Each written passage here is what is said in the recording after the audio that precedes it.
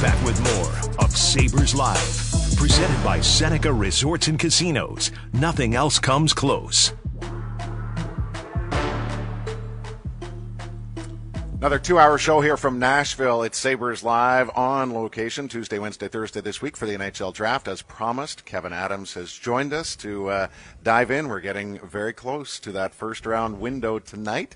Marty and I were very curious to know just what's the tenor been like in the scouting meetings, the final rankings, if you will, leading up to this selection, especially on the heels of a year where you had 3 first-rounders last year. So what's it like when you're focused on just the one again?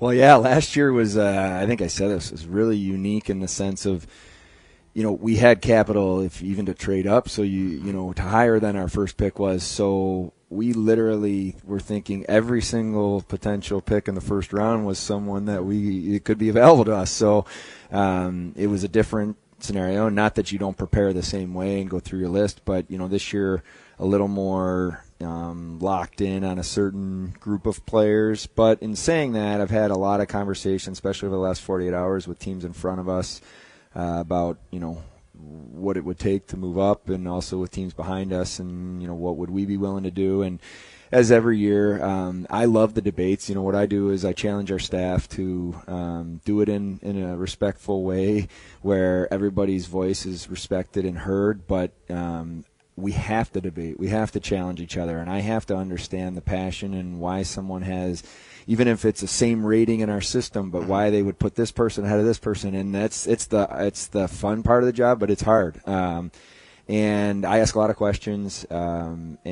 over the years I've learned that you have to just listen more than talk in my position. You have to take in all the information and make sure you're asking the appropriate questions. And we still got one more short meeting to go, and we've been going hard, but we're still finalizing our list. What changes then in those meetings? Because you do have a lot of meetings. I don't know if people realize just how many times you kind of reconvene before this actually happens. People would be blown away by the amount of hours that we put into this. And then even when you're not in formal meetings, we have a staff dinner last night, and you're still talking about it. I'm like, wait, is this a real meeting or is this a dinner meeting?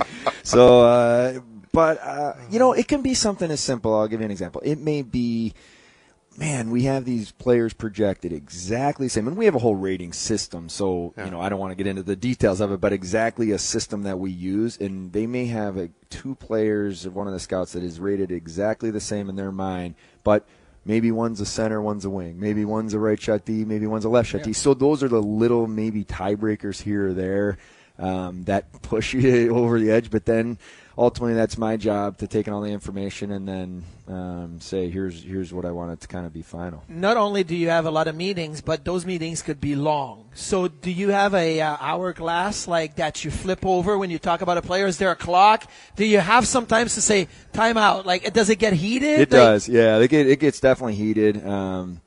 I like, instead of heated, I say passionate. You know, people get very passionate, which I like. Yeah.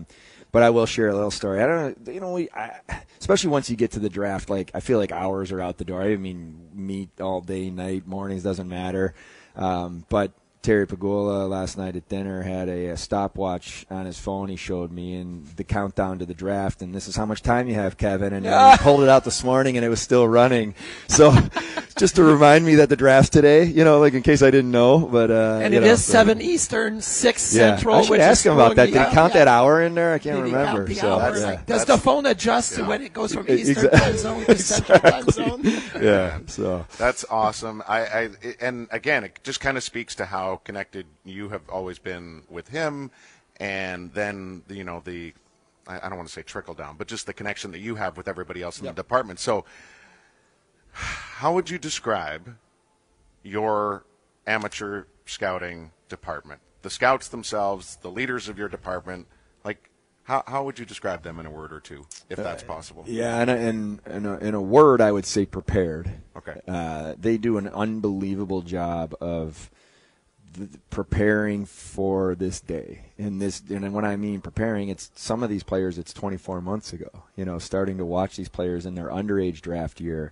and actually even, a Connor Bedard. I remember a double underage at the U18s in Dallas. So, I mean, there's a history of these players. But what I love about the way Jerry Fortin works with the staff in these meetings is he'll say, okay, here's a USHL player, whatever the name is, and Tristan, explain exactly who this player is. So Tristan Musser covers our USHL, and he's going to go, okay, boom, and then he's going to, and it's not reading, he is giving you the description of the player. So if you close your eyes and you're envisioning what he's talking about, that's probably what I mean by prepared. I just feel like our staff, and this isn't just the top players in the draft, this is players that all the way down our list that could be 7th-round draft picks or that don't even get drafted, and they can do that with every one of these players. So just kind of puts it in perspective for our fans and everyone out there, just the amount of due diligence and the amount of work that our scouts put in. Now you know what it's like for me to work next to him, because I can throw him anything. He's got and just like your guys. Well, this is just prepared in life. Marty's just exactly. He's I just do like prepared. Jerry. I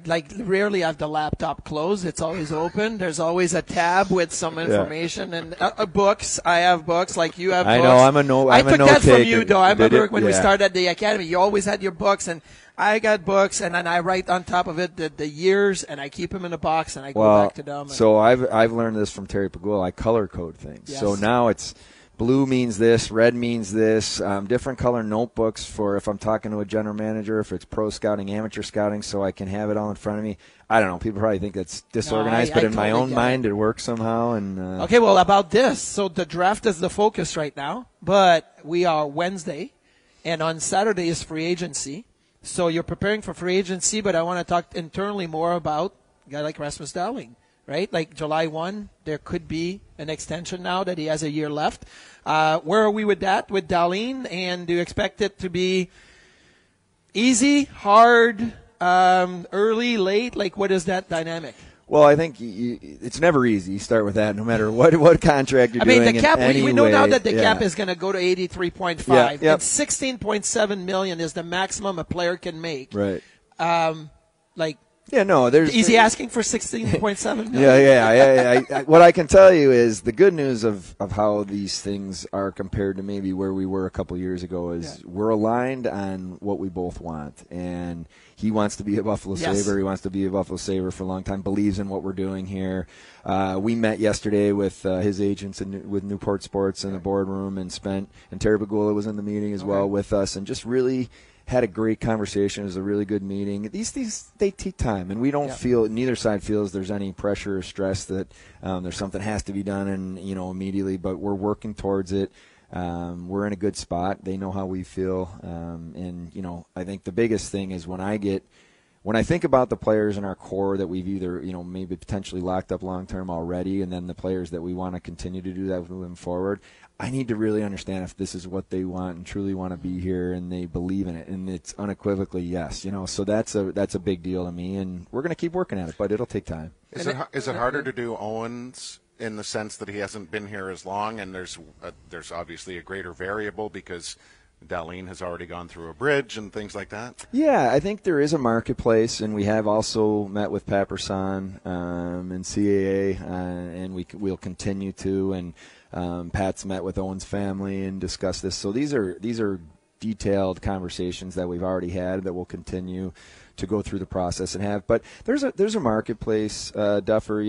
But what's always interesting is nobody can see the future in terms of what the cap is, right? So from the agent side, you're trying to project out where do hockey-related revenues go over the next, when you're talking about, massive extensions, term, you're looking at what is it going to be like 3, 5, 7, 8 years down the road. So they're trying to do that, and then they're saying, okay, well, what's the dollar amount in today's dollars versus what is that going to look like 6, 7, 8 years down the road? And so we're doing the same thing. Right. We're projecting out exactly what that means. Also thinking about, okay, well, here's some young players that aren't even on our team yet, but in 5 years, what could their contract look like? And that's why Mark Jakubowski doesn't sleep, because I just tell him, just keep doing this over and over. He looks good though. I haven't seen him in a while. He looks really good on this trip. So maybe he's found that balance with the demands. This is of Nashville, humid air, just wears Mark out maybe. The heat tomorrow and excessive heat value. I haven't written. Well, this is the walk over here. Other than I went for a run really early this morning, and other than the walk over here, I think I've been outside maybe once since I got here. So you've been in air conditioning. Yeah, nice so I'm doing cool. fine, but not a lot of time time to be sightseeing. And quickly, obviously, a couple of guys that you re-signed, and we were talking about culture and how you're building your team. And I think culture sometimes is overused, but if it's in the right context, it's exactly what teams are striving for. And Carlo Poso, Zemgus Girgensons, re-signing, what was that process like, and what were those conversations like to what their role is going to be next year? And what was the likelihood that you were going to have both of them back when the season actually ended? Like, what were you thinking? Well, yeah, first of all, I think it says a lot about those two players and those two individuals to be willing to come back on one-year deals when they can go to the free agent market, and both of them would be in demand. I can tell you that based on the careers they've had and the leaders and who they are. But the good part for me right after the season was I meet with every player, as you guys know, and I told both of them that you're absolutely a priority. We would love to have you back and be part of this. We feel we're about to take a big step, and you guys are going to be part of that. But we need to do it on a one-year deal, and it was just very honest in explaining why that is. And then it gave both of them time to think about it, ask the right questions. You have their agents talk to me, and then we went from there. But I just think they're very reliable, consistent teammates day in and day out that the coaching staff can count on. But that also their impact in our locker room and on and off the ice will be felt for years and years. And what I mean by that is, I just don't think that you can say when you sit at someone in a locker room, for a year as a 19 or 20-year-old player that when they're 30, they don't remember what it was like sitting. You think about the guys you sat next to, and and I remember Eric Stahl's rookie year, he was sitting, and when I was in Carolina, he was sitting between Ron Francis and Rod Brindamore, and like those guys is 1 year next to him, but this stuff matters. So I just feel like with how we're building this team and how we want to move forward, we have to also surround our young players with the right people, and those two are unbelievable examples of what it is to be a Sabre. You're going to add more young players tonight. Realistically, is it a group of like 4 or 5 players you think it's whittled down to that are likely to be in your position if you stay at 13? A feather in your lap? A feather in your lap. I don't want to know what that means, but that's a Wheel of Fortune reference. Okay. Gone wrong. I will say, that feels, I would say 4 to 6 players. Okay. We're very serious about looking at options to move up. Yeah. We're also looking at options to move back, but as you guys know from previous drafts, it's not easy to do that. It's just based on where people have their list, but we're gonna really be aggressive if it makes sense for us to do that, and so we'll see how it shakes out. But it's an exciting day for sure. Thank you. Have fun with the entire group. I know that sounds kind of silly, but I think you do try to always include that in everything you're doing. Have to. I mean, honestly, when you wake up and I'm one of the luckiest people in the world to be able to get up and do this, and no matter what kind of stress or pressure, you have to take a breath, and you have to always go back to this is an amazing opportunity, and today's a great day to help our franchise, and that's what gets me excited. Great for us and for our audience today to have Kevyn Adams setting up tonight, which is round 1 of the draft. We, of course, will have live reaction on our social channels, Facebook and Twitter, as the Sabres right now are slotted to pick number 13. We will have more in the way of on-site guests, Lance Lasowski, Darren Dreger, and a very special guest to close out the show. That'll all happen in hour number 2 of Sabres Live from Nashville. Straight ahead. Stay with us.